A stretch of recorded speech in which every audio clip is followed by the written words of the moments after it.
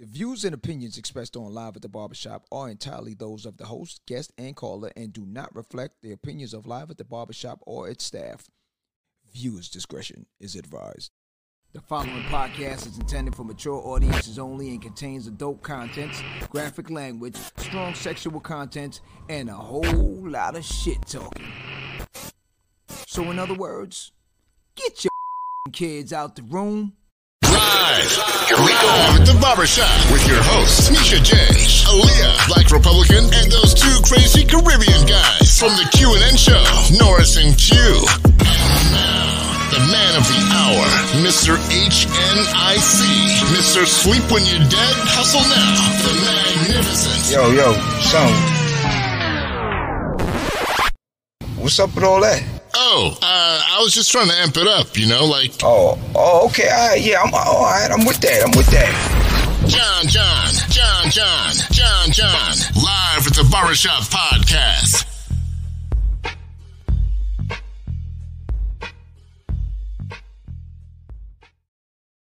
Good night, y'all.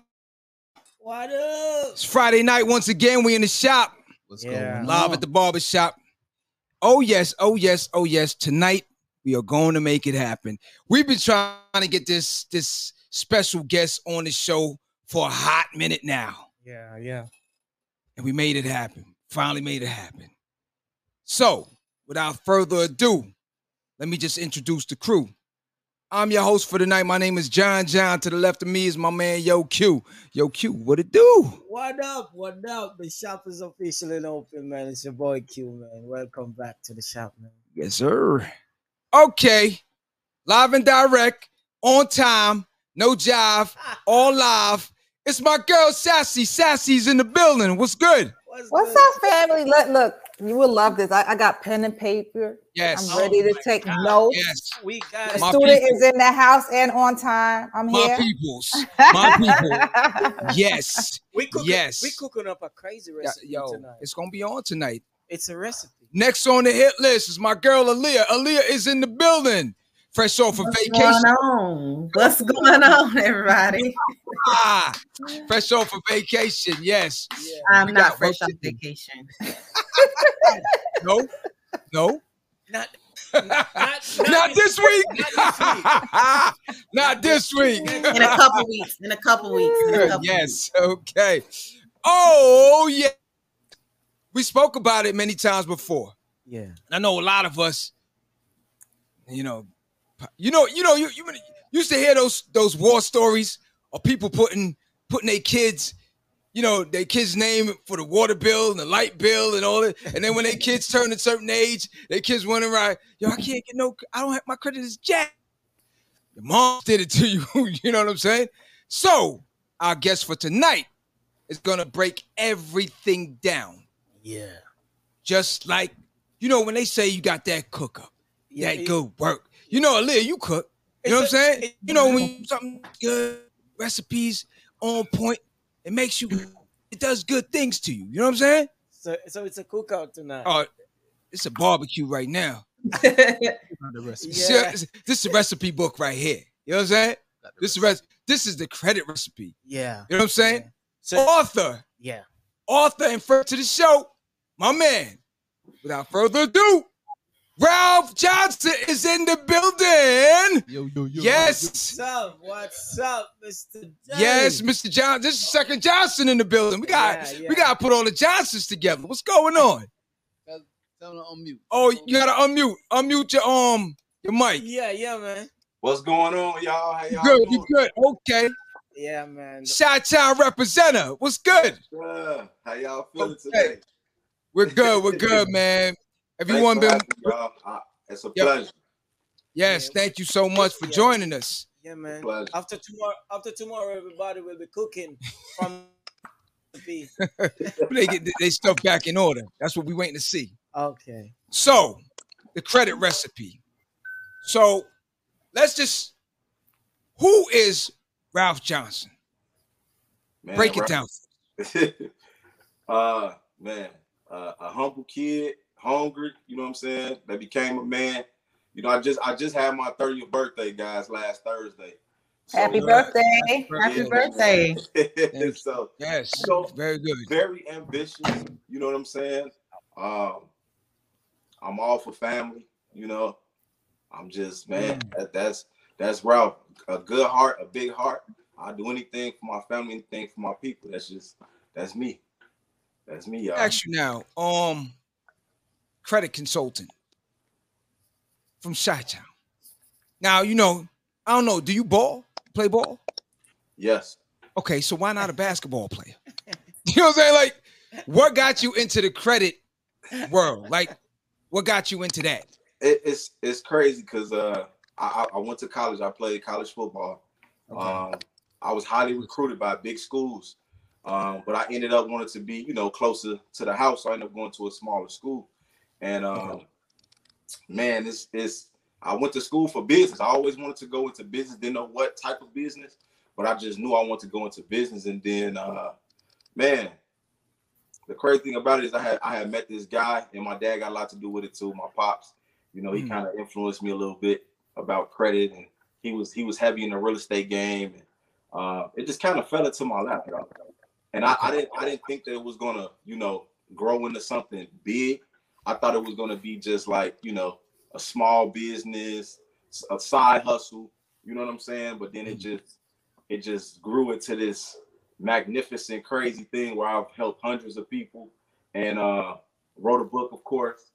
And I have a mentorship course now where I'm teaching people how to do credit, how to understand it, you know, all of that good stuff. So it's good. Okay. yeah. So let me ask you now.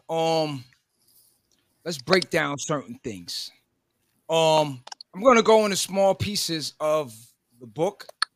Then we have dozens of questions. Yo, I was bombarded with questions. I'll be ready. Yo, they got so many questions that they want to ask, but we want to dive into parts of the book. Yeah. How did you even come about writing the book? Man, my family, man, you know, my kids, my wife was like, you know, you need to write a book. You need to do something. So I was like, you know, she's an author guy. She has her own publishing business, and she's edited maybe 4 or 5 books. My mother-in-law just came out with a book. You know, we like a family of authors, really. You know what I'm saying? Like, it's crazy. Nice. Yeah, but she kind of, you know, she influenced me. She said, "Look, you've been in the game almost a decade now. Imagine, guys, I started when I was 19. You know what I'm saying?" Wow. Yeah, so she was like, that's a long time. You need to write a book. You need to share with these people, the people that I can't reach. Man, I'm in Chicago. She like, you got to touch the nation. So write a book where everybody can get their hands on it. So that's why, you know, that's what motivated me to write the book. Yeah, absolutely. Yeah, facts. Okay, so let me ask you now. Chicago, a very diverse city. So, in your hometown, did you fall victim to what most of our people fall victim to before you got into mastering the game of this credit situation? Did you fall victim? You know, when you got that first credit card, you know, you was probably fresh out of high school and you just start hitting things up. Foot Locker's your best friend. You know what I mean? Yeah, them Nikes and J's and especially the J's. I know the J's. The J's I know is in your class. You know what? I'm gonna have to be the devil's advocate, guys. I didn't know nothing about credit. All I knew was, you know, I had my student loans. That was really it. You know what I'm saying? I had, you know, a couple injuries playing football, so I had a couple medical bills and stuff that was on my credit at the time. And I didn't really go credit card crazy until I got into my 20s. Really, I mean, that's when I really, like, it was like post, you know, college is when I like, okay, you know, this ain't the right thing to do. You kind of like, you know, a little bit, but you know, and I ain't gonna lie, a lot of this knowledge, guys, come from trial and error too. You know what I'm saying? A lot of it comes from trial and error. Although I'm only 30 years old, guys, like a lot of it comes from me just making a lot of mistakes, learning from my mistakes, and to Absolutely. show my people what to do and what not to do. Yeah. Basically, That's you the know. Yeah, but I didn't go crazy with the malls and swipe for the Jordans and the Nikes. I didn't do none of that. That wasn't my story. But you also had a strong family support. I mean, you see, Yeah, you Well, can see. yeah. Your family's in the building. Yeah. oh yeah. My wife, my sister, my brother, my mom, my mother-in-law, my whole family, man. Everybody's everybody's everybody's they checking in right now. We see the family checking in, man. I see the whole family checking in, man. yeah. Family, we love you, man. I think my Okay, pops so- on here too. Yeah, it's just everybody checking in from all over, So now let me ask you now. All right. So you broke down different things in the book. I'm gonna play ignorant. So I want you to break down majority of how the different segments of the book and how you went about it and how you go about educating everyone on it. Because some of the other guests in the room didn't get a chance to read the book. Yeah. Okay. So I don't want to, I want it to just be on a level ground right now where you can explain it once for everyone. You know what I mean? Yeah. Okay. So like you go into different segments. Go ahead. So basically, I wanted to make how you guys. I'm not to bash anybody else's book, but it's like you guys aren't. It's too complex. You know what I'm saying? You guys are like, man, it's like I want to get it, but I really can't get it. Like it's like you in you at college, and you sitting right there in the classroom, and you just looking at the professor like, okay, what is you talking about? You know what I'm saying? So what I did was I tried to make it as simple as possible, make it a very easy read for a kid to understand. Like I've had, a few of my supporters who said that they bought the book for their children, to read because it's so easy to read. I break it down really good for the people to understand because I really want everybody to get this information and get this knowledge. So I really broke it down, really, really made it very simple, So there was a segment in the book that I was on a flight when I was reading the book, and this particular segment in there where it broke down how to write into these different credit bureaus to argue out the different credits and the disputes and different things like that. I found that very interesting because again, for myself, I didn't know some of this information. Like I didn't know you can dispute certain things, and check on it and stuff like that. So that I found very interesting in the book. You know what I mean? And you went into great detail in that section also. Yeah, it's so where you even gave example letters and stuff like that. Yeah. So a lot of those letters, guys, those are actual letters that I actually use for my business or for myself, that I've had just over the years, in my Rolodex, and I was like, okay, it's one thing to tell a person what to do and how to do it, but it's another thing to give them something to feed off of. And so I knew that, our people needed something to feed off of, as far as like giving them a head start and giving them more of like a format to get started. And so what I did was I'm like, I'm gonna put some, some formats and some templates in here to kind of get you, get everybody, give them that head start that they need, and that ammo that they need for these bureaus, and on my website, I got a DIY kit that I got as well. More letters involved. You get what I'm saying? Right. So yeah. That's a good one. Anyone? All right. Yeah. So we should start off with what is credit and why is it important? Credit is life, y'all. Credit is life. Wow. It's very important because you need it for everything, and a lot of people don't even know that credit is spiritual too. You know what I'm saying? It's spiritual, guys. When God gave you life, He gave you credit when He gave you life. So a lot of us don't quite get that, but yes, when God gave you life, He gave you credit. And when you go to these like American Expresses, you go to Chase, Capital One, these big companies and these loans and stuff like that, you're giving them life. there's no business without you. Without you. That's true. Never You thought of giving it them, like that. you giving them life. Credit is life, guys, and we're walking credit, literally, walking, breathing credit. That's what you are. Yeah, That's a good look on it. That's a good look. That's a good spin. I never thought about it like that. About it like that. Early in the green room, you and Q had a discussion. I found that discussion very interesting. I'm gonna let you go and let the audience know what you were talking about. Yeah, well, what I was saying earlier to you in the green room is that a person back in the island, we in the island, it's not about credit. It's not all much about credit. Hold on. My bad. Yeah. Wait, before you do that, I want to see if he understands you in your regular tongue. Dr. Johnson, we're going to play a little game real quick. No, my bad. His name is not Mr. Johnson. Mr. Johnson. Excuse me, there's so many Johnsons. But, Mr. Johnson, hold on one moment. I want to see if you can understand our native tongue. Okay? Go ahead. Speak to me. Speak to him. Okay, what I'm trying to say. No, that's not your native tongue. You're all right. Now, have you been in Jamaica? I have not. Okay, this is your Gotta first check lesson it out. right now. So if you can understand him, book a vacation. Go ahead. As a person or as a man from Jamaica, what I'm trying to say, you see, in Jamaica, earlier, now maybe things have changed. But now he gonna put the accent on heavy.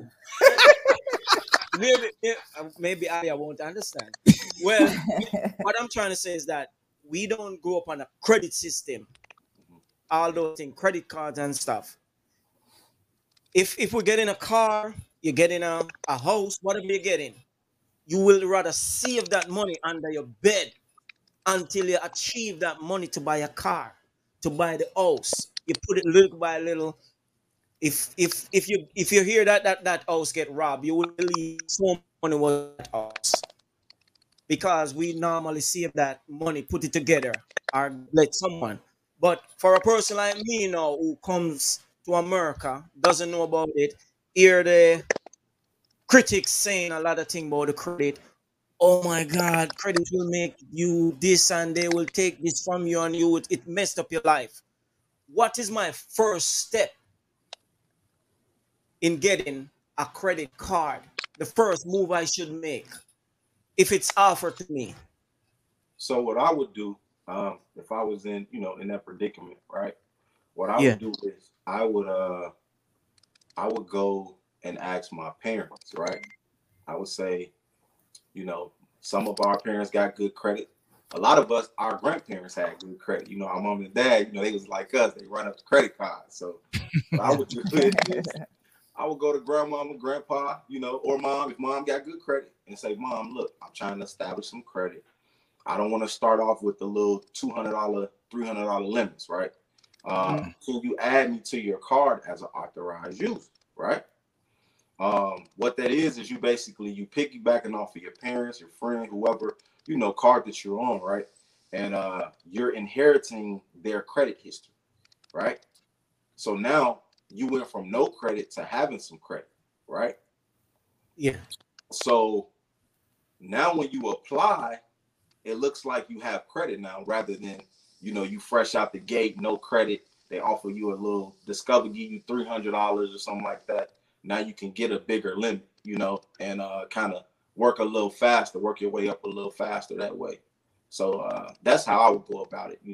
That's what I'm teaching my children, on how to build credit and what steps to take. That would be their first step, so they will get on my card or their mom's card, and we'll build their credit up. And then go ahead. So also a person like you is one of my first step, consultant. Should you talk to a consultant? Yeah, talk to somebody you. I'm pro consultant. Like, just like we go to an attorney if we get in trouble, we go to the doctor if we get sick. I will go to an experienced, credible, that's vouchable, got receipts, you know what I'm saying? Yeah. That to go to and get some advice as far as or some mentorship type of thing to learn credit. That's what I would do, because guess what's going to happen? That money that you paying for the mentorship will be the money that you will be wasting off the mistakes that you will make by not knowing. You get what I'm saying? So you will save a lot of money by having a mentor. So I highly suggest that you guys, you know, get mentors. And we got a lot of credit mentors out here. You got him filing, you got myself. It's a lot of people out here that, you know, have mentorships that are very, you know, reliable. You get a lot of value out of it, and it's a great investment. It's a great investment. Yeah. We're gonna piggyback off that answer right there, because we have two of our regular people that check into the show. Big Sugar out in Georgia, he was asking, should you get should you put your kids, should you get them a credit card or put them on some at an early age? And if so, what age should you try and get them credit? Okay, so it's different for each like company. For example, Discover allows you to put your child on the card at the age of like 14 or 15, right? Capital One doesn't have any age restrictions, so it just depends on what company that you're dealing with, or what company you got the credit card with. And all you have to do, you know, if you really want the information, just call your credit card company up and say, hey, I want to add my daughter, my son, you know, to the card. What is the minimum age restriction to be added to the card? And I know some don't have age restriction. Some is 15, some is 16. So you just got to get that information from your credit card company and see. Okay. But I would start building this as early as possible. Some people also advise adding them as the, like you said, the authorized user, but not actually giving them the card. Correct. Okay. You don't, I mean, I'm not going to give my son. My son is great when it comes. He's only he's 8 years old. He's great when it comes to budgeting, saving his money, right? But I'm not gonna give him that freedom to go and swipe crazy with my card, because he like the PlayStations, the Roblox, and he like all that stuff. And I know he'll run crazy. So yeah, I do not recommend you giving access giving your children access to the credit cards at all, you know, until they, you don't want Amazon calling you saying somebody put an order in like that kid did with his mother's credit card. You got a PlayStation 5 coming to your door, you like, where it come from? You know what I'm saying? Yeah. So yeah. And then another thing too, guys, like with like, for example, when they get in high school, right? So like 15 to 18, right? What you can do is you can add them to the card and give them their own like restrictive limit. So say for instance, if your card is like $5,000, right? But you only want your daughter to have access to $500 of the $5,000. You put a restriction on their card, and what happens is she can't go over $500. You know? Okay. Yeah, so you can do that too. You know, I didn't know that was possible. That's good to know. Thank you. It's a good one. All right, I got Mark from out of BK. And he was asking the same question that you gave Q just now, as far as being a secondary on the card. But what he was asking is a little bit different. What he's saying is, if he's a secondary on the card, should he wait until he builds back up his score before he branches off and get his own card? Or it really doesn't matter at this point? Just go ahead and do it, because they're going to check it and your score is going to shift again anyway. Well, that all depends on, you know, and I always tell everybody this, it all depends on how your file is set up. So, for example, if he started from zero, from scratch, right, and he gets added to two of his family members' credit cards, then he can start building credit almost immediately as soon as those lines pop up on his credit file. But, for example, if he got a couple medical bills, for example, lingering on the file, after being added, he want to take care of those medical bills first before building, because he could possibly get denied, you know, for having those collections on his credit, you know, after being added. So it just depends on how your credit file is set up. That's a good one. You eat that one on the spot. The medical bills. Medical. You know, here's the thing. You hear people say all the time, "Don't pay medical bills." They don't. I ain't gotta pay no medical bills. You ain't troubling my credit. It's not showing up. It's not coming. What? Yeah. I'm gonna give y'all something real good tonight for the people who viewing, and we appreciate you guys appreciate all you guys for viewing, my family and everything. I'm gonna give y'all a treat. So back in 1933, the United States went bankrupt, right? So our system just basically plummeted, right? And so what the United States had to do was they had to create a new system for us to keep going. You get what I'm saying? And so what happened was that's when the credit system came into place, right? So the United States, we're backed by the faith, the full faith and credit of the United States, right? So anything that we get on credit, it's technically paid for already, pretty much. So with the medical bills, right? I don't know if you guys ever seen your bill, but your bill don't come into a negative. It don't come in a negative balance. It come in a positive balance, right? That's credit. That's credit. That's statement. That's credit. So I hear this a lot with people who got medical bills, right? So we are living, breathing people, and we have a lot of power in what we think, right? And so there's something that's called cease and desist, right? A cease and desist letter. So if you look up 15 U.S. Code 1692 C as in cat, it talk about that's the Fair Debt Collection Practices Act, right? And those are our rights that Commerce gave us, you know, as natural people, and just being consumers, right? Natural consumer. And so what it states is that, you know, if you send a letter in, a cease and desist letter to these collection companies, i.e. medical bills, you got I see a lot of like tickets, you know, stuff like that, a utility bill, anything like that. You send them a cease and desist letter. It talks about that the company has to cease all debt collection activity, and that includes credit reporting. Wow. Credit reporting is included in that. And what happens is there's another subchapter, which is 15 USC 1692 K is in kite. That's the remedy section. So that's basically it's stating that if they don't comply with the laws or with certain things that you're doing as a consumer, then you have a right to basically they're liable. It's the civil liability section. So they're liable to you, right, the consumer, for not complying. So for each violation is $1,000. Wow. Okay. Right. So for each violation is $1,000 that they don't comply with the Fair Debt Collection Practices Act.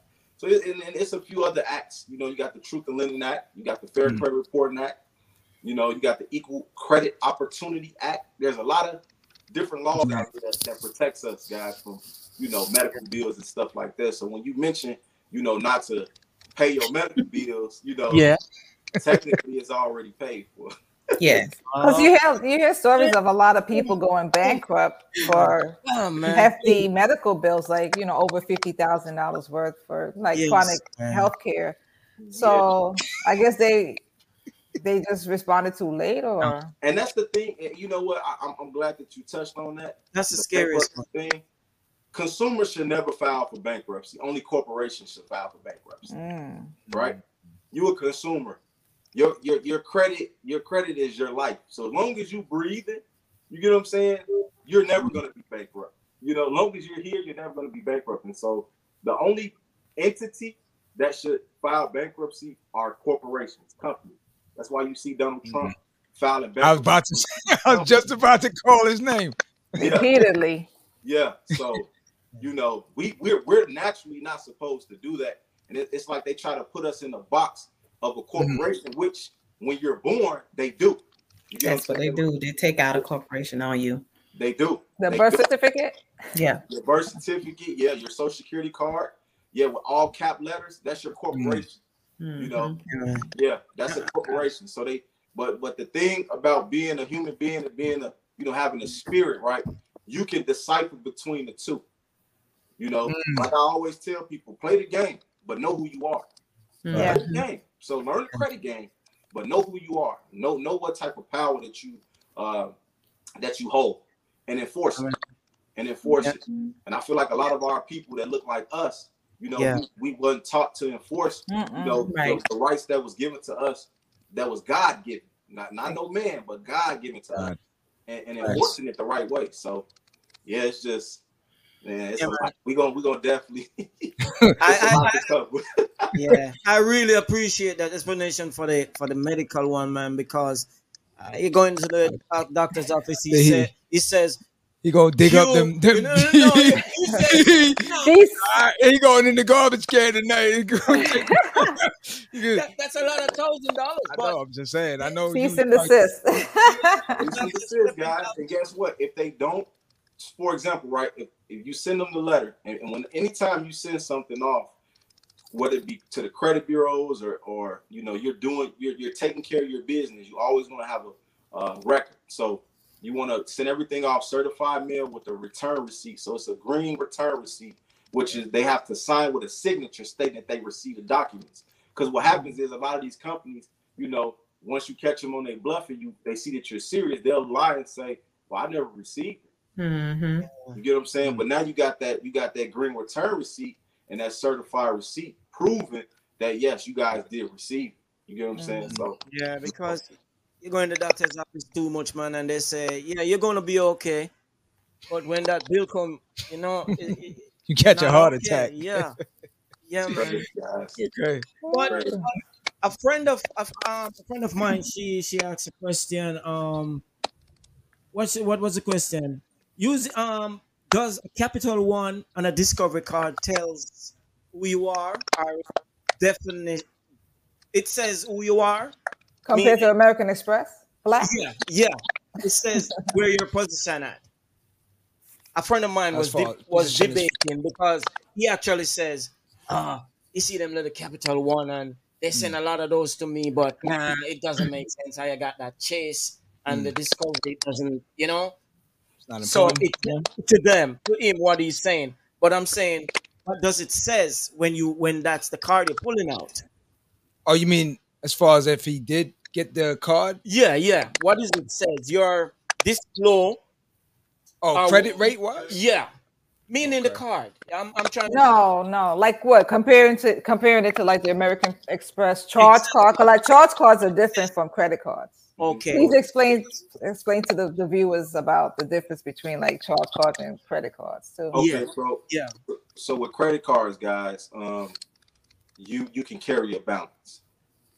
I recommend you not to carry a high balance, to basically, maximize the points, your FICO score. That's really the only score that the banks go off of. When you look on Credit Karma and you like, my credit score say 750 on Credit Karma. Then you apply for something, they send you a letter, it said 600. That's because it's a Vantage score. The Vantage score is just for advertisements. Banks don't use Vantage scores. They only use it to basically advertise and stuff like that. They go off the FICO score. So you want to use the FICO. You want to go off your FICO, and you want to use a reputable site like Experian.com, MyFICO, Identity IQ to give you your actual credit scores, right? Okay. And so to stay on point, she mentioned what's the difference between a credit card and a charge card. The credit card, you can keep a balance on. I suggest you keep it between 1% and 10%. The old way was 30%, but you're leaving points on the board if you had 30%. So, for example, if your score is at like a 650 and all your cards is at 30%, you're leaving a lot of points on the board if you paid it down to 1%, between 1% and 10%. So the closest to 1% that you get, the more you've maxed out on your points. You've maximized your points for your credit score. And with the charge card, whatever you spend during that billing cycle, you have to pay back before the closing date. Mm-hmm. So, for example, if your closing date is on the 15th of every month, on the 16th, you can go spend $5,000, $10,000, right? And say your closing date is on the 29th of every month, right? So you can run the card up all you want. So say you spend $10,000 for this particular month. By the 29th, you better pay that $10,000 back. Yeah. So yeah. That's the only difference, between the charge card and the actual credit card. I got someone else that just chimed in on that. Maria said on that point there, she want to know what's the best? Is it best to pay your bills on the due date then, or on the statement date? And if it's the due date, how does that work? Okay, so on I always recommend you pay your bills before the due date. Okay, so 3 days before the due date. You know, because the reason why is because you want them to report accurately. So, for example, if you pay your bill on the due date, right, and you paid your card down to 10%, right, but your balance, you spent a lot that month, there may be a chance that the company don't update in time because you paid actually on the due date, and so now your credit report is going to reflect that amount that you actually used, even though you paid it off. So now your scores are going to be a lot lower than what they should be, even though you paid it off. You know, and I think I got one of my guys on here who called me this morning about something similar to what we discussed. Yeah. So pay before due dates. 3 days. You want to pay 3 days, 3 to 4 days before you do that. Yes, so that the information can update correctly to the can reflect. Cause you know type love to wait today. I am paying. They hate to pay that money out. That's what it is.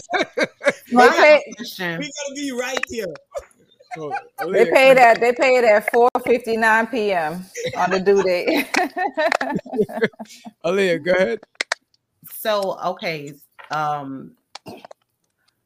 the same thing applies to like home loans, correct? Correct. As far as credit.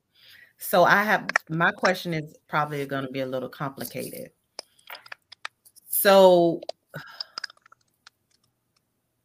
when I got my house, I'm trying to take this from out of a personal type of view, but let me just ask this way.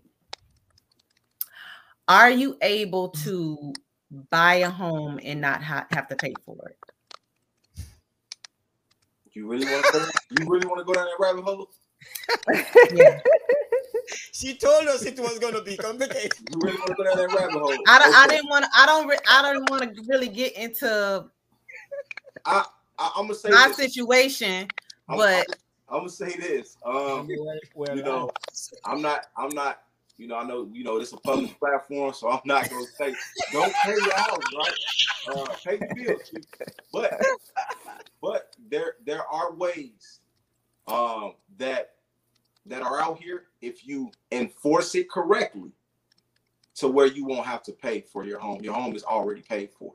Exactly. Yeah. So when you answer my question. So my next question is this.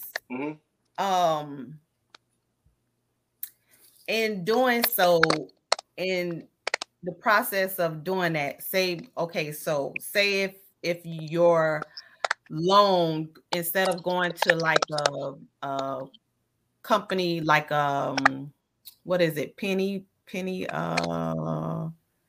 Mac, or is it Penny Mac? Freddie Mac. Freddie Mac. Freddie Mac, but it's another one called Penny something. Fannie Mac. Is that what it is? Fannie Mae. Okay, so FHA, right? Yeah, so they have a lot of those. They finance a lot of homes. So the thing is with my house right now, my loan is with a collection agency and not in like a FHA or anything. So a collection agency has my loan, and my home does not show up on my credit, period.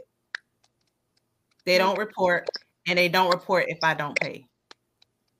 Well, I'm gonna say this: you in one of those special situations where your home loan doesn't report. And I'm gonna be honest with you. You know, I don't mind, because I can go get another house if I want to. Nah. I'm gonna say this: you're in a good situation because your credit file is not carrying the debt, so your DTI looks very low when it's not. That's why I said. So your DTI looks very low. So the probability of you going to get other loans are high, because your file is not reflecting high debt to income. You know what I'm saying? And most of us, our homes are our most valuable or most expensive credit on our credit files, right? Unless you got a Rolls Royce or something like that, that's $300K. But you know, for the majority of the people, our homes are our most expensive purchase, Right. And that's the debt that we carry, right? And so depending on what type of loan you have, if you got a FHA, for example, right, you can get a conventional loan. It's more money down, so you can get multiple mortgages. I'm not gonna say you can't. You can buy another home, but you can't get the same type of loan. So if you already have an FHA, you can't get a second FHA. How are they gonna know that if they don't see it? Well, they have systems, right? So we're gonna go into that, and I talk about it in my book too, about the secondary credit reporting agencies. So there's other credit reporting agencies outside of Equifax, Experian, and TransUnion, right? So you got, and I'm gonna just name a few. You got CoreLogic, SageStream, Innovis, right? So those are the smaller credit reporting agencies that basically hold data about you, right? And having the mortgages in that data. So although it's not showing up on Equifax, TransUnion, and Experian, best believe it's showing up in the small, one of the small. When you're going into underwriting and you're trying to get clear for a mortgage, right? They're going to see that you already have a mortgage, even though it's not showing up on the actual credit file that they look at. You know, because when you go on underwriting, they look at everything. They look at the other bureaus and stuff like that. And that's when it's going to come up. And that's when they're going to tell you, oh, you got a second mortgage. We can't.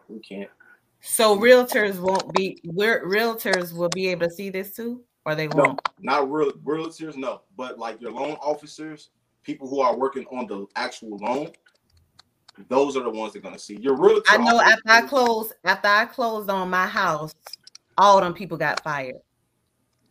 The underwriter, the person who signed the realtor, and the person who the finance company, the lady who did my loan, all three of them got fired. Sound like so what I need to talk to you about, and we're gonna talk about this later. She the mob. No, so Alia, when is your book? I need to talk about not having to pay. That's what I want to discuss. Hey, I'll hook that up. Offline. Hey, Mr. Johnson, look at her. I'll say this, guys. There is a such thing as consumer fraud. Okay, and that's basically the corporation committing fraud against the consumer, not the consumer committing fraud against the corporation. So, guys, it go both ways. We just don't enforce it, right? We just don't enforce it.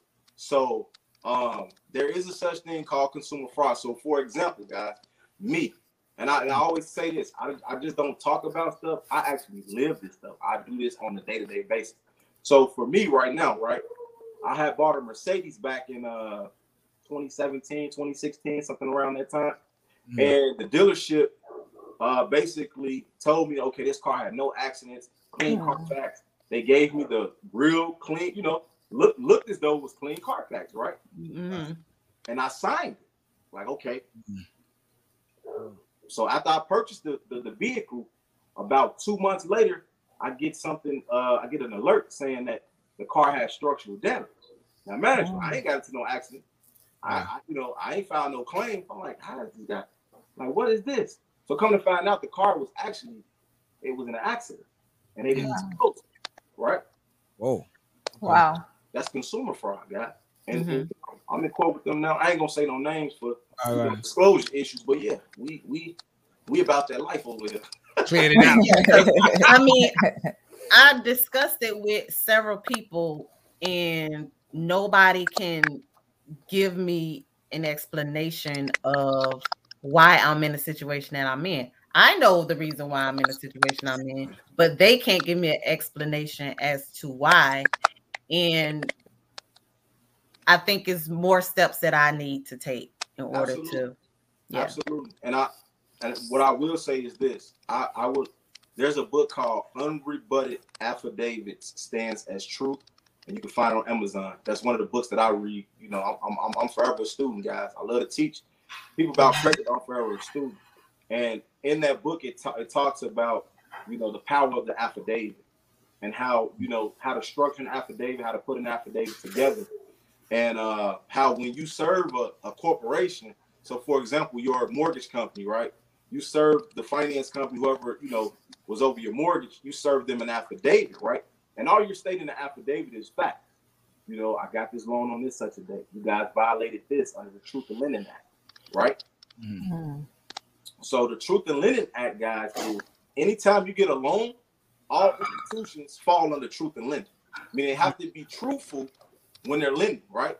But a lot of companies, they're not truthful, guys. Okay, I'm gonna just say that. And a lot of our people have gotten, screwed over, may I say. Mm-hmm. And if you look up that law, and that's 15 USC 1602, that's where it starts at, Truth in Lending, right? And if you just go down the subchapter, it talk about, what the company, what the guidelines and the procedures are for the companies and how they're supposed to go about it when giving, when extending out you a loan. You get what I'm saying? Giving you a loan or getting a loan from a company, right? And a lot of them aren't true. And what a lot of people understand is that, as a consumer, we have a right to rescind, right? Mm. We have a right to rescind, and that's 15 USC 1605. A is in alpha, A and B.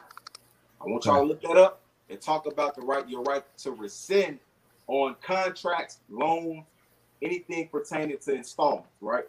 So if you get a car loan, a mortgage, you can rescind those contracts. That's your right. And what happens is, by you being the one who created the credit and you rescind it, right? Because you're the originator, you get to keep any collateral that was involved in the agreement. Sounds good. Okay. Yeah. So that's the right of rescission, guys. And there's affidavits called right of rescission affidavits. So you want to learn how to structure that. You want to learn how to create those, right of rescission affidavits, and you can serve the corporations with these. And the great thing about it is that corporations are dead corpse. That's why I call them corporations. They're corpse. Yeah. They're dead. They can't talk. They only can talk if we allow them to talk. We give them the power to talk, right? Mm-hmm. So when you serve them an affidavit, it's like you putting them in a lose-lose situation because they can't respond to it. And then after 30 days, if they don't respond to it, then they have to. It stands as law. So whatever put in there stands as law. Wow. Yeah, it stands as law. So, and these have to be filed at the courthouse. How does that work? So a little bit. With the right of rescission affidavit, you want to get them notarized.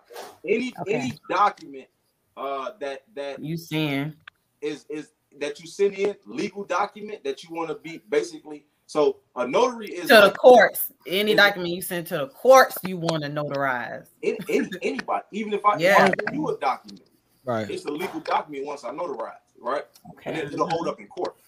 So that's why. Oh yeah, because written stuff don't hold up. Yeah. Yeah. I'm not giving y'all no legal advice. I ain't no attorney. I put that disclaimer out there. But these are just things that I highly suggest you guys look into, do your research on, and just learn your rights as a consumer, right? And after 30 days, right, when the corporation don't respond, now they are in default. Okay. So they're in default. So whatever it was that you stated in that affidavit, basically is going to get granted because you put them in default. And the next step would be filing a lawsuit, right? But you have to give them an opportunity to cure. So you send them a letter called a default/opportunity to cure letter, basically stating that, look, I sent you an affidavit, you didn't respond correctly, because the only way to respond to an affidavit is with another affidavit, line by line, right? And they can't do that. And so now they're in default, and you may not have to get to the last step, but you have to send them a default opportunity to cure letter. And they may say, okay, well, we'll settle or we'll do something, whatever case may be. But you got some that are like, we don't believe you. So now it's like, okay, you don't believe me. Now I'm gonna go down to the courthouse and I'm gonna file a lawsuit. Or if you don't want to take that step, guys, just hire a consumer law attorney, and they'll do it for you. And they'll be glad to do it for you. Yeah, because the law states that if you win a lawsuit, right? The attorney fees are included. So that's separate from what you get. So your attorney is like free money for your attorney. So they love to take on these. I love it. They love to take on, yes. And so if they basically give it to them, then we just get lazy and say, I'm not gonna go. You know? Yeah. Yeah. We got somebody in house also that want to ask some questions here. All right. This is going back to on the credit card, on the credit card payments. So what if the credit card company withdraws the money from your bank account on the due date? How do I go about paying in 3 days before the due date? Change the date. If they do that, then that means that you got it on like auto pay or something like that. So this is my suggestion to anybody. Yeah. Don't put nothing on auto pay. I do not. I mean, that's just me because things happen, right? And it could be like, I don't know if one of my guys is on here, but similar situation. You know, he was on auto pay and something happened with the bank, right? Where the payment didn't go to the company. So he's thinking like, okay, I'm paid for it. Like it's on auto pay. They got their money, but really they didn't, right? And then he got dinged with a late payment because the bank never got the money. So you always want to stay in control of when them payments going out to these companies so that you know and can keep, you know, accurate record of you know what's going out in your account and the payments and all that stuff, because things do happen. There's a such thing as bank error, guys. Banks. That's true. I'm sure it get caught with a lot of dudes cause they can't remember stuff. the females still using the pen and paper to sketch, but that's right. Your pencil handy. I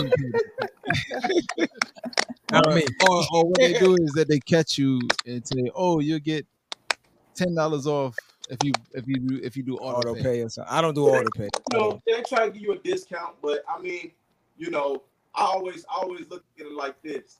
It is you know, I always try to minimize the risk, right? So me saving that $10, you know, to give y'all control over my finances ain't working. You get what I'm saying? So I'd rather, you know, basically be in the driver's seat when it comes to paying y'all, rather than y'all just taking y'all money whenever y'all feel like. And then another thing, there is a such thing as them double dip. Yes, they do. Yeah, I've seen that. Right? I've seen that. Like, I thought my payment was only $300. It's just $650. Yeah. Like, and that always happen on the worst time too. Try to get the money back and all this. It's just, you know, it's too much. It takes longer to get it back. You know, exactly. That's so true. It's hard to get back your money from them. And they give you a $10 discount and your late payment is $40. No, they tell you it'll reflect. They tell you it'll reflect on your next statement. Right. You get credit, but you can use that to pay your light bill or something. Right. But yeah, it's just, you know. What you got? You got something else? I got one more. Okay.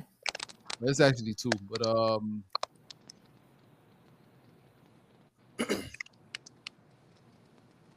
how much does student loans impact your credit score? Student loan? Yeah. Well, the laws are changing, guys. They're not making as much impact as they used to back in the day. Because you know we got these new policies and these new laws in place where they're not factoring in the student loan debt as much, because it was a point in time where, you know, if you had $60,000 in student loan debt, you really couldn't buy a home, right? Because it was affecting your DTI, right? So if I'm, for example, if I'm making $70,000 a year and I got $60,000 I'm carrying on my credit report in debt, right? It don't look good to the lenders. So then they'll tell me, well, no, you can't get approved, or they'll give me a lesser amount than what I need. So for example, if I go in wanting $300,000 for a home, they only approve me for $100,000 because I got $60,000 I'm carrying on my credit report. So yeah. Well, I'm glad the rules are changing a little bit. I thought they was forgiving. I thought they was forgiving student loans anyway. That's what the you know, that's what Smokey Joe keeps saying. They're gonna forgive them, but we'll see. You know, it's a big money maker. They're not gonna forgive that. He's like this. But they're supposed to forgive it anyway. Never. I got one last. I got one last one. When refinancing on a home, what should be a minimum credit score? When refinance, refinancing on a home. Yeah, refinancing. Well, I'm gonna say this: you can refinance your house with a minimum score of 580, right? So you got some lenders that'll refinance your home with a minimum score of 580, but that's not the smartest thing to do, and I'm gonna tell you why. Because the interest rate may be higher than if you had like a 640, which is like an entry level credit score when you want to buy a home or refinance a home, right? So you want to. My suggestion would be, I would basically try to get my score as high as I possibly can before purchasing or refinance. Because, for example, right, you got equity in your home, so we're gonna keep it on a small level. I got $100,000 house, right, and I've been paying on my loan for about 10 years now. So now my balance is about $70,000, right? So I got $30,000 in equity, and my percentage rate is at 4%, right? I'm at 4%, but my score is 580. But I want to refinance my house because I got $30,000 in equity, and I want to get this money, right? I want to get this 30, so I can pull it out and buy me a new car or something, right? The thing of it is that you're going to trade in that 4% interest rate with a higher interest rate for that money because you had a 5.8, right? Yeah. So you're going to go from a 4% to like a 5.5 or 6.5% for the 30 G's, and then it don't even be worth it, right? Because now you went from you paying $1,000 a month, right? Now it went from $1,000 to $1,500. You get what I'm saying? And your interest rate is high. So now it would have took you. It would have been $180 to pay your house off. Now it's gonna be $300,000 to pay your house off. You know what I'm saying? Your house was worth $100K. Now you paying $300,000. You know, because you wanted to take that little money. And when I tell you, aren't interest rates low right now though? They when your credit bad, they still high. Yo, that's facts. Credit bad, they still high. Because I got a friend of mine at the bank. He said, "Yo, them rates is for the bank. That ain't for y'all." Straight up. Said, because I was like, "Yo, the rates dropped, didn't it?" The other, he's like, "Yeah, they said they like one." Yeah, but I thought it was like one something. Yeah, that's for people with good credit, though. Don't think you're gonna go in there with a That's what I'm saying. That's 800 credit score. Hey, because I was considering. I thought she was going to say something else because I was like, I'm considering trying to get some money out of this little thing going on now. Just work on that file because how much that money gonna cost you? You know what I'm saying? How much is that money gonna cost you? The long term, right? Good, right now we can flip flop it, right? So you at a 4%. You trying to get 30 G's out your house, out the equity, right? But your credit score is 750, right? Yep. Now you can get the 30 G's and you'll go from a 4% to a 1%, right? That's what I want to do. So that's what I want to do. That's what I'm trying to do right now. $700 a month. Exactly. You know so that's why it's best to just have a better score when it comes to, playing with these banks, man, and refinancing and getting these loans. Because best believe they in it to make money. They in it to make money, and they love to see you walk through the door with a 5.8. Yeah, Aaliyah, I don't think they're gonna do it for you though. Everybody heard you. Everybody you come through getting fired out here. They're like, oh no, here she comes. You're like hot potatoes. They're like, Mr. Johnson, what kind of things impact your credit score? Like, make it better. Well, let's focus on. What damages it? What factors can lower your credit score? Collection accounts, late payments, high utilization, right? And it's crazy. Another thing that can affect your score is not having enough credit. That can affect your score. Your credit mix ain't complete. You get what I'm saying? That's another. It don't seem as though that it's bad, but it is bad. So you want to have a great credit mix, meaning you want to have enough installment accounts on your file. You want to have a good mix of revolving accounts, right? Revolving is credit cards, right? Okay. Installment is like personal loans, auto loans, mortgage loans. Okay. Right? Okay. Right? So you want to have that on your file. You want to have charge accounts on there, right? You want to have a great credit mix. So for example, right, if I got 12 credit cards on my file, but I don't have any loans, right? So I don't have a student loan. I don't have a mortgage or auto loan, right? It's affecting my credit file. My score could be better. You know what I'm saying? My score could be a lot better if I have these installment loans, everything to complete the credit mix on my file. Okay. Yeah, we have a question from Maria. Yeah.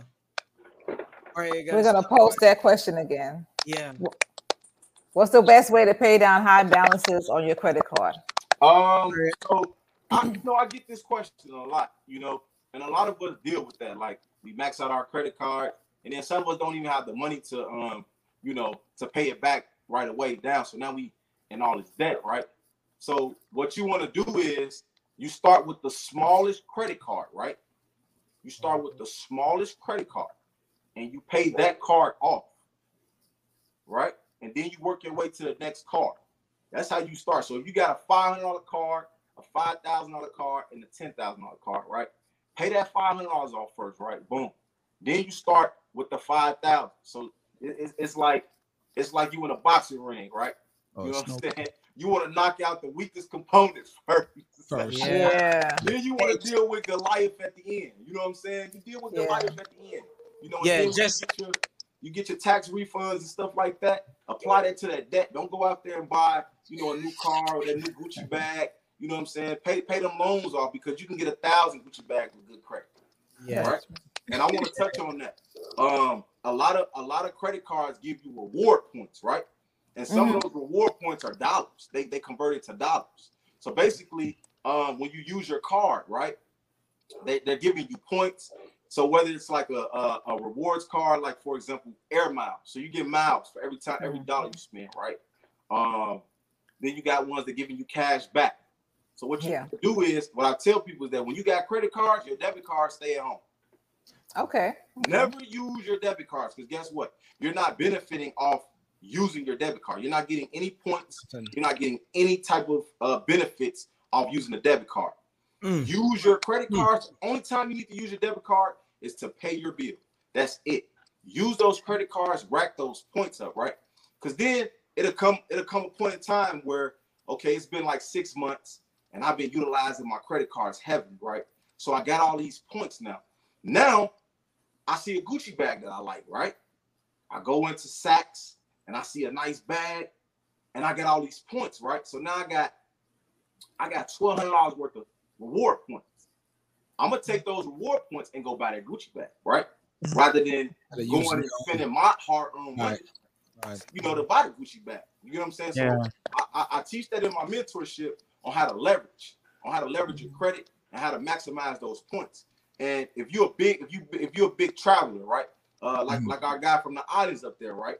You want to get you a travel card where you can go to Jamaica anytime you get ready for the free, right? Wow. For the free, off your reward points. And then what's so sweet, right, is that a lot of them are affiliated with these 5-star hotels and stuff like that. So you can get free nights to the room by being a certain affiliate with a certain credit card.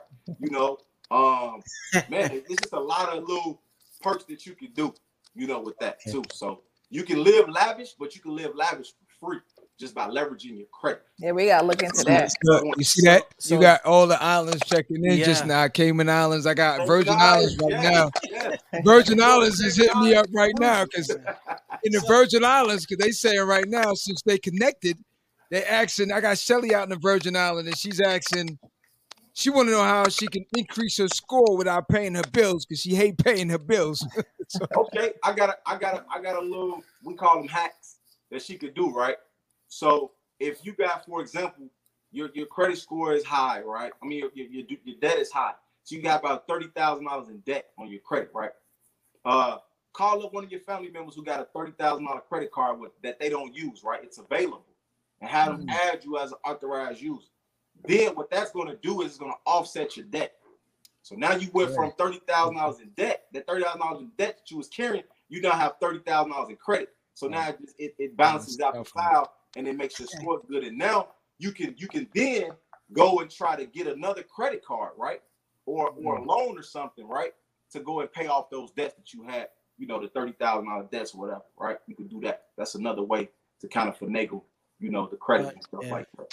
But that will be so difficult to have the family member. I got. They want to. No, they can put you as an authorized user, but not give you the card. Right. So you can't use it. There's different. You know, you got. Trust me. What they say. You know, there's always somebody out here that can help. Yes. You know, always. Yeah. Always. I got California checking in now. California saying, so Cali's asking, how can I get my apartment payments on my credit score? Oh, it's called Rent Reporter. Oh, okay. Never heard about that. Yeah, it's called Rent Reporter. So basically, with Rent Reporters, right? You give them your information and all that good stuff, and what happens is they report it and they can backdate it. So, for example, if you've been there for 3 years or something like that, right? Mm-hmm. They'll backdate the history 3 years from when you first started your first rental payment. So check out Rent Reporters. The only downside to it is that they only report to the TransUnion Credit Bureau. That's the only thing. I never knew that existed. That's good information. Yeah, but you're gonna get, you know, at least some type of you know, credit or something like that, you know, benefits off paying your rent, because I mean, you just a lot of renters out there. Yeah, it's a lot of renters out there that's not benefiting off paying. No. You know, and you can benefit off it by Rent Reporters for sure. Didn't know that. Okay. Didn't know that. That's yo. Once again, you gotta go get the book. Yeah, I get see, the man. book. Flip it upside down. You got it upside down, John. Look at it, man. Gotta get the book. Miami. It's all available on Amazon. Go and get the book. Yeah, Miami got the recipe. Everything is in there. Everything is in there. MIA got the We're recipe. gonna plug everything at the end. I got one more question coming out of California. California's asking which credit agency is the best one to report, like when your credit is stolen. I guess your identity or credit is stolen. Okay, so we're gonna talk about. I remember you mentioned that earlier. So we're gonna talk about identity theft, right?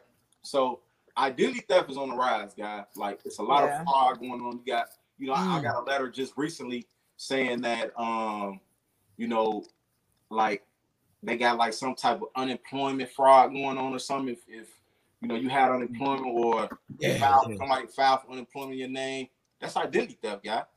Right? Mm-hmm. So what you want to do is the step that you, and I talk about this in the credit recipe book too. What you want to do is you want to first get a police report. That's first and foremost. Get a police report, bring in your credit reports, right, to the station, and show them, look, I didn't do this. This wasn't me. This is not my address that's reporting on my file. I don't know, you know, where this account came from. And so what they're going to do is they're going to give you a police report, right? Once you got your police report, what you want to do is you want to freeze. You want to freeze your bureaus.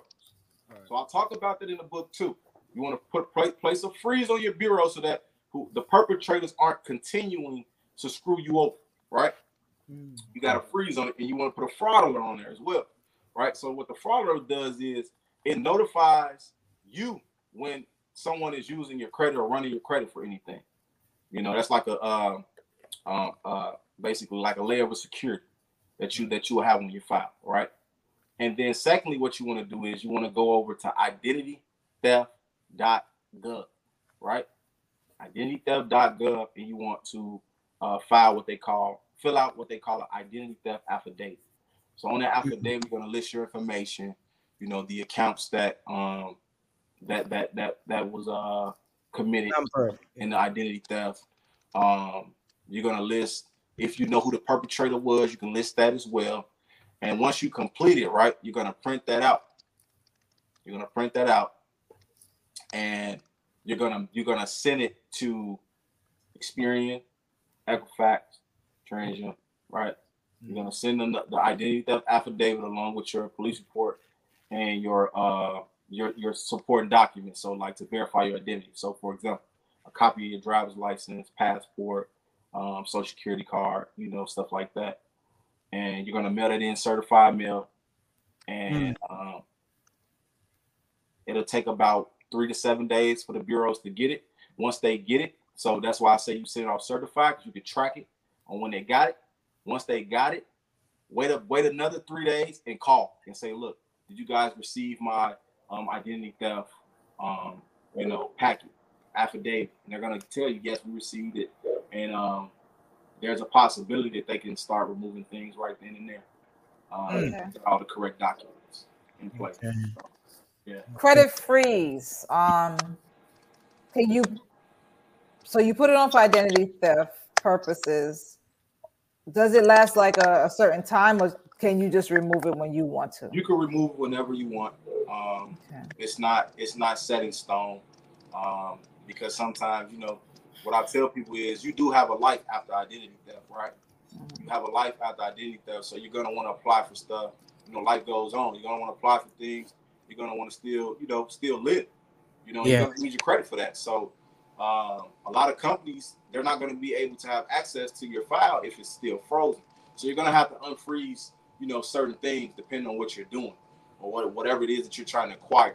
So you want to unfreeze that, and if you want to, play it safe, you unfreeze it for a temporary amount of time, just for that day or 2 days, and then have them freeze it back again, just to stay, stay safe. So all them, I got someone from Cali just sent me back. They blasting off on me like I missed one question. My bad. So there you go. It says, I guess Cali, they got a lot of things going on over there. All right, it said they want to have some tips on how to build a FICO score and how to remove incorrect information from their credit report. You said they wanted, I didn't hear that part. Tips on how to build the FICO score and how to remove incorrect information from their credit report. Okay. I'm gonna start with the first one. Tips on how to build, right? So what you want to do is, the best way to build is you start with like what we talked about. You have a family member, you piggyback off of their credit file, right? That's the quickest way to start building. And once the longer the history and the higher the limit, the better for you. Okay.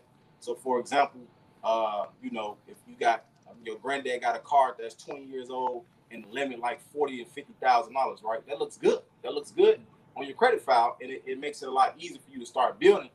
And where you want to start it is, Capital One is like an entry level company that'll extend you out, credit to start building and stuff like that. Discover is another good company as well. So what you want to do is you want to once granddad adds you to his card, you go ahead and apply, and they may give you a limit of $5,000, something like that, right? You use that card. This is good. I'm gonna give y'all some game today. So after every 3 billing statements, you ask for an increase, or you apply for another card, right? So for example, that $5,000 card that you got, you want to max that card out, $5,000, pay it back before the reporting date, right? So pay it back down to between 1% and 10%, so between $5 and $50, right? You want to do that for 3 months straight, and then you want to ask for increase. So what happens is the bank's going to say, well, it's going to look like they haven't given you enough credit because you steady maxing your card out, right? So to them, it looks like they haven't given you enough. So now, after the 3rd month, so after that 3rd billing statement, you ask for that increase. It go from $5,000 to $20,000. You get what I'm saying? So that's how you able to get increases and continue to like build your file out. And you do that with all of your credit cards. You do that with all, Okay. And the second question was how to remove negatives off your credit. Yeah, remove. Yeah. Okay, so with that, the book, I got the templates in the book. It talk about how to dispute things, but there's also the consumer law side of it too. And 15 U.S. Code 1681B, right? It talk about permissible purposes, right? So if a company didn't have a permissible purpose to pull your file, as a consumer, right, under the Fair Credit Reporting Act, you have the right to remove that. And under the FCRA, certain laws, the credit reporting agency, the credit bureau, they have to respect those laws. They have to honor that. And if they don't, right, then they're civilly liable again, right? So they're civilly liable, meaning it's $1,000 per violation, right? Okay. They don't honor the law. And you know, I go into detail about that in a mentorship, because that's another process in itself with the pre-litigation and showing you how to go about going with that. But yeah, the FCRA, Congress is your friend. Congress is your best friend. And the law also states that a lot of people don't know this, but you have the control of what's being reported about you. Yeah. Okay. Under the Fair Credit Reporting Act. So basically, the Equifax, TransUnion, Experian has to have your written permission to furnish information about you. Mm-hmm. Wow. Okay. So Katie out in Oakland, California, there's your answer. Okay. Yeah. I'm gonna give you another. Go ahead. Do you have a fee, a price on what you charge for credit repair and what you charge for business credit? Do you have different fees, or do you do that? Do you do that or no? Yes, I help my clients and my mentees build business credit. My pricing is on my website, and that's that's ls-financialservices.net. So that's my website, and you can find my mentorship. You can actually find the book on the site too. I know it's on Amazon, but it's also on my website as well. If you want it faster, I'm gonna be honest, go on Amazon to get it, because can't nobody be Amazon, right? So we're gonna put the link up also. So anyone that's looking for all your information, we're gonna post it also. So we're gonna do all that. So can I piggyback onto the deleting items off of your credit report? Mm-hmm. Have you ever had the experience of items that were deleted coming back on to the credit report? Okay, so yeah, that's the term for that is reinsertion, right? Okay. That they actually supposed to give you by law if an account is deleted off the file, right? And they try to reinsert it back on your credit, they supposed to send you a 15-day notice first before they reinsert anything on your credit. And 90% of the time they don't do that. And so you can hit them with that, like, look, this account was recently deleted and has been reinserted. I was not notified, or I didn't get a 15-day notice. By law, I was supposed to get a notice, and I didn't receive that. And basically, you tell them they got to show you proof of claim, right? So you got to give me proof that you sent me a notification that this was going to be reinserted, right? And 99.9% of the time they don't. So that's a way of getting it off. And also the 15 USC 1681, A is in alpha, the number 2, B is in boy, right? That also just states that you authorize what's being reported about you anyway. So if it gets on there and you want it off, using that law, you tell them, look, this account is on here without my authorization, without my written permission. I want it off, right? Now, a lot of them guys, a lot of the bureaus will give you a hard time. So don't be afraid to file a lawsuit to get them violations. Because remember, like I said, under 15 USC 1681, I think it's Fair Credit Reporting Act 81. I think it's H or E is one of the, no, it's D. I'm sorry, guys. So 15 USC 1681 D, it talks about civil liability, and it talks about $1,000 per violation with if they don't basically abide by the FCRA guidelines. Meaning, if it was out of if you guys basically don't comply, it's basically failure to comply with the law. If you don't comply with the law, then you're liable for $1,000 per violation, right? Per account, all of it. You know what I'm saying? Wow. So there are people gems right now, guys, that are getting I'm gonna say this, 5-figure, right? 4 and 5-figure checks from the bureau for violating their rights. Okay, yeah. Nice. There are people out here that are getting 4 and 5-figure checks from debt collection agencies who are violating their rights. Gems. Oh, they're the worst. The debt collection agencies are the worst. Yeah, and oh my God.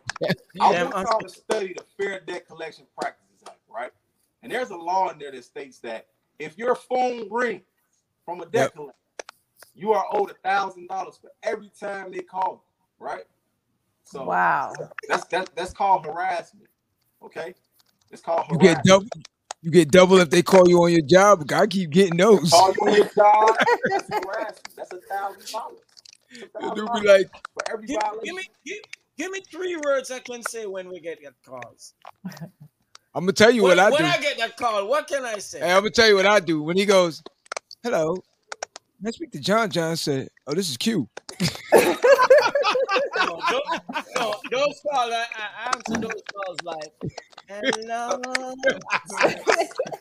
So what you want to do, right? When a debt collector calls you, right? This is what you want to say. Yeah. You don't want to volunteer any information, right? And don't be afraid to talk to them. And I go over this in the mentorship too. So I show you how to handle these collection agencies, right? All you have to say is, look, you quote the law, 15 U.S. Are you familiar with the Fair Debt Collection Practices Act? Most of them will say yes. And I would say, do you understand that you're violating my rights as a federally protected consumer? And it's not legal advice. It's just the law, right? Mm-hmm. When they say that this is an attempt to collect the debt, and it can be used, that's $1,000. Yeah. That's $1,000. Oh my God! To say that they're calling to collect the debt, that's $1,000, guys. You just introduced us to a new stream of income. Thank you. Oh, listen, there's people that do this. They wait on the mail to come to see if man. So hold up. Listen, man. Hold up. So I shouldn't hang up on them. I should have kept them on the line because I'm tempted to play. What? Record all phone calls, guys, and let them know. Like, I'm recording this. It's being recorded. Okay. Record those calls. Okay. Let them know you violate. Look, if they talk to you in a loud tone, $1,000. It's called plain language. You know what I'm saying? It's $1,000. You know what I'm saying? So I'm telling you guys, and shout out to brother Umar Clark, and shout out to Shaquan Envy. I was following them, and like basically they talk about consumer law and basically how to exercise your rights as a consumer. And I was able to learn a lot from them. You know what I'm saying? So I definitely want to shout them out today. And the Bureau Bullets, shout we them appreciate you today for real. Thank you so much, Mr. Johnson. Yes.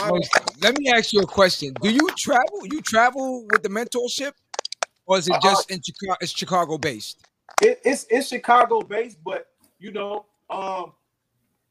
if a person come to me and they really want the information and they talking right, I will leave my 4 doors and I will come and I will sit with you until you get this information, because man, it's so vital that we, especially in the times we're living in now, guys, we need to know our laws and our rights, because there's a such thing as a vaccination affidavit. I don't know if y'all knew that, but it's called a vaccination exemption affidavit. You don't want to get vaccinated, you can serve the corporation that you're working for, or whatever, you know what I'm saying, whatever the scenario may be, and say, look, under these rights, look, I want to be exempt from this. This is my right, so man. Hey, brother.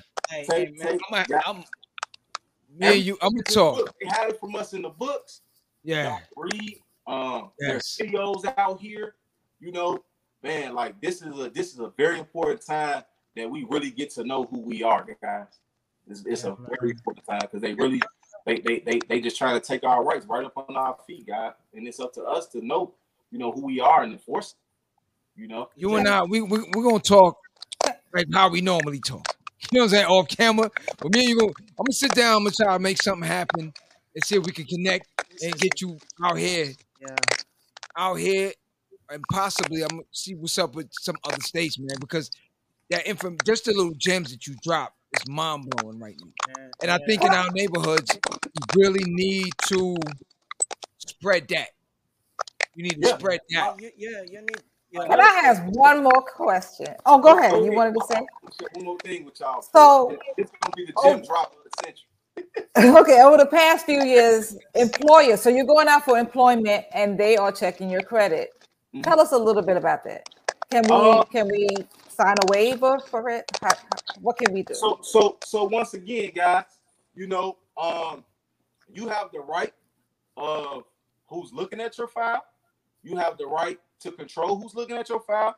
You have the right to authorize those things. So if you don't want to, for example, have an employer look at your file, right, and they deny you, right, because they couldn't look at your credit, right? Now you got a discrimination case, right? Now you got a discrimination case, and we can, you know, that's another topic for another day. Yeah. Thank you, though. You tapping on the discrimination thing, and that can get iffy. Even, for example, you know, I want y'all to look up the Equal Credit Opportunity Act, right? Okay. I want y'all to look that up, and it talks about that. You're not even supposed to be denied for a loan, credit, or anything, right? You ain't supposed to get denied, you know, because that's discrimination. It's in the law. So wow. if I go to Discover, right, and they deny me, and my credit could be jacked up, right? It's my right. You can't deny me. You deny me, that's discrimination. And I've seen, you know, people who have had jacked up credit get credit cards from these companies utilizing the law. So that's what it's all about. The law wasn't designed for us.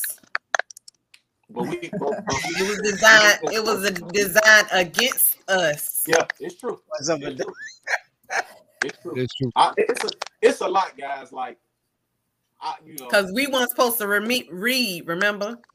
Right. I think people forget that we weren't supposed to be reading. Yeah. I want to touch on the people that's watching who are probably getting court documents or getting served to go to court, getting sued by debt collectors, right? The law states that, and that's the Fair Debt Collection Practices Act, right?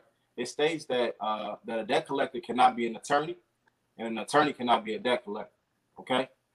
So when they send you a letter stating they're gonna take you to court, go.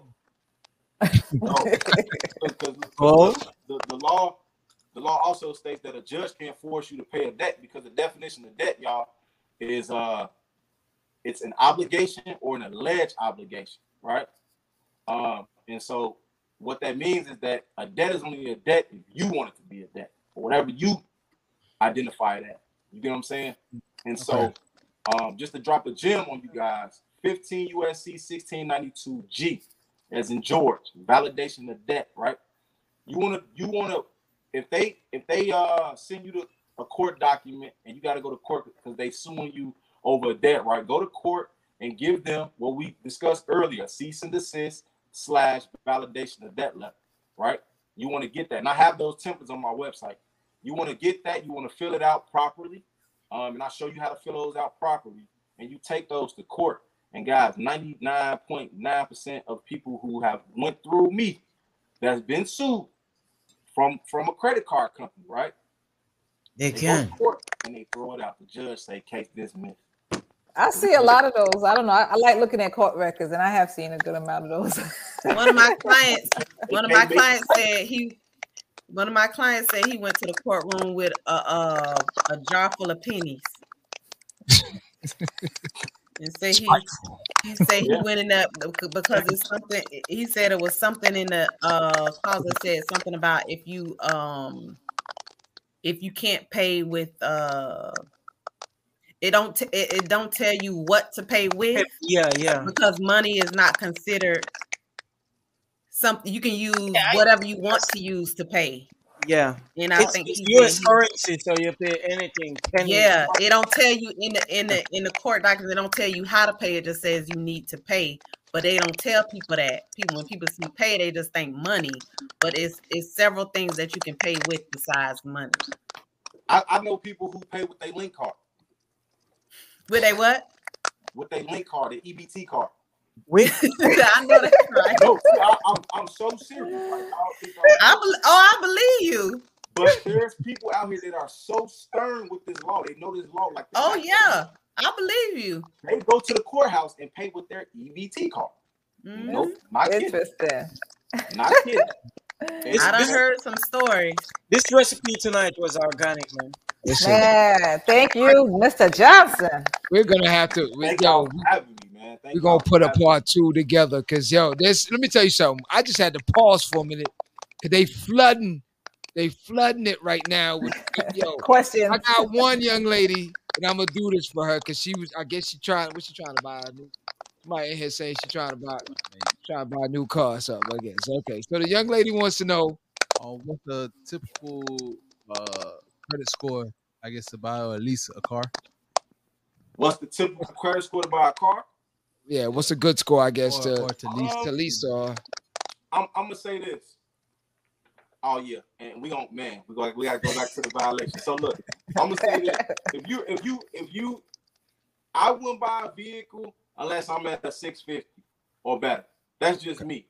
Meaning your credit is average. That's considered average. So you want to have average credit to get a good rate, right? But what I highly recommend, this is a recommendation, guys, is that don't go into a dealership having them run your credit 1,000 times to get an approval.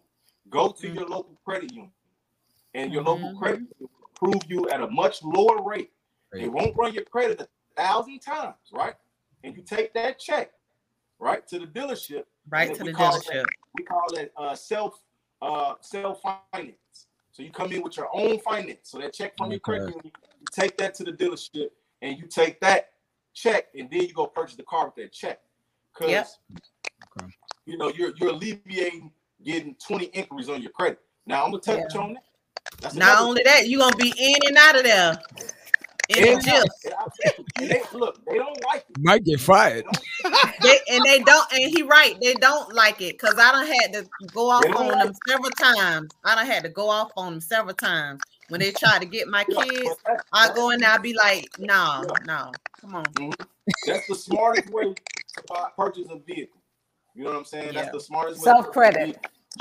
Now, if you do go into a dealership, right, and what they say, hey,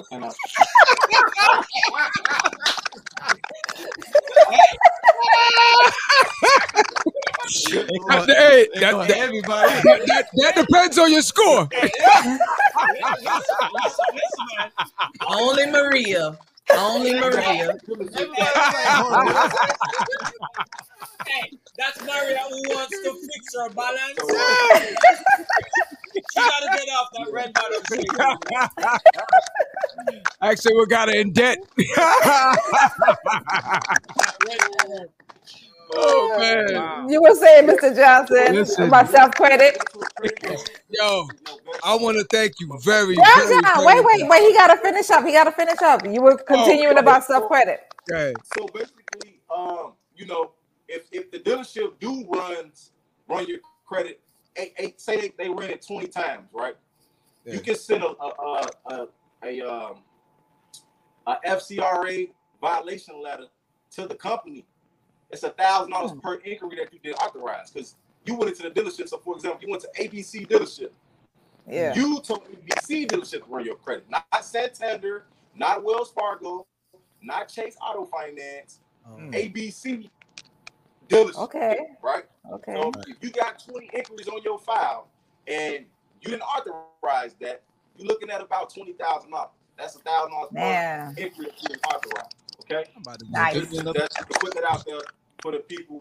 And the last thing I want to share was that 15 U.S. Code 1681 A is in Alpha, the number 4. It talks about your right to privacy. Okay. It says that the Consumer Reporting Agency has to respect the consumer's right to privacy, meaning your address, employers, phone numbers, all of that information on the consumer report, you can get that removed. Okay. Off of that law right there, because you have a right to privacy. They don't state what privacy is. It can be an account, right? They have to respect your right to privacy. So, for example, you got some stalker dude that's looking, you know, that want to know where you live, right? You can remove those addresses off your file. You get what I'm saying? To protect your right to privacy, because it becomes a liability issue, right? So if they refuse to do it and something happens to you, and you got it on call that, look, you guys have violated my right to privacy, something happened to me, that's a big liability. And these attorneys would love to take on that case. Sure. So, man. Yeah. The Jews. I mean, listen. That's another way to remove bankruptcies off your credit, right to privacy. Courts don't work with the credit reporting agencies because they know it's against the law. Mm-hmm. So what they do is they go to these smaller bureaus, and it's called Pacer, right? They create an account on Pacer to see if you've been in any type of legal trouble, right? But you didn't give authorization to go look you up, right? That's against the law. But they report your bankruptcy on your credit.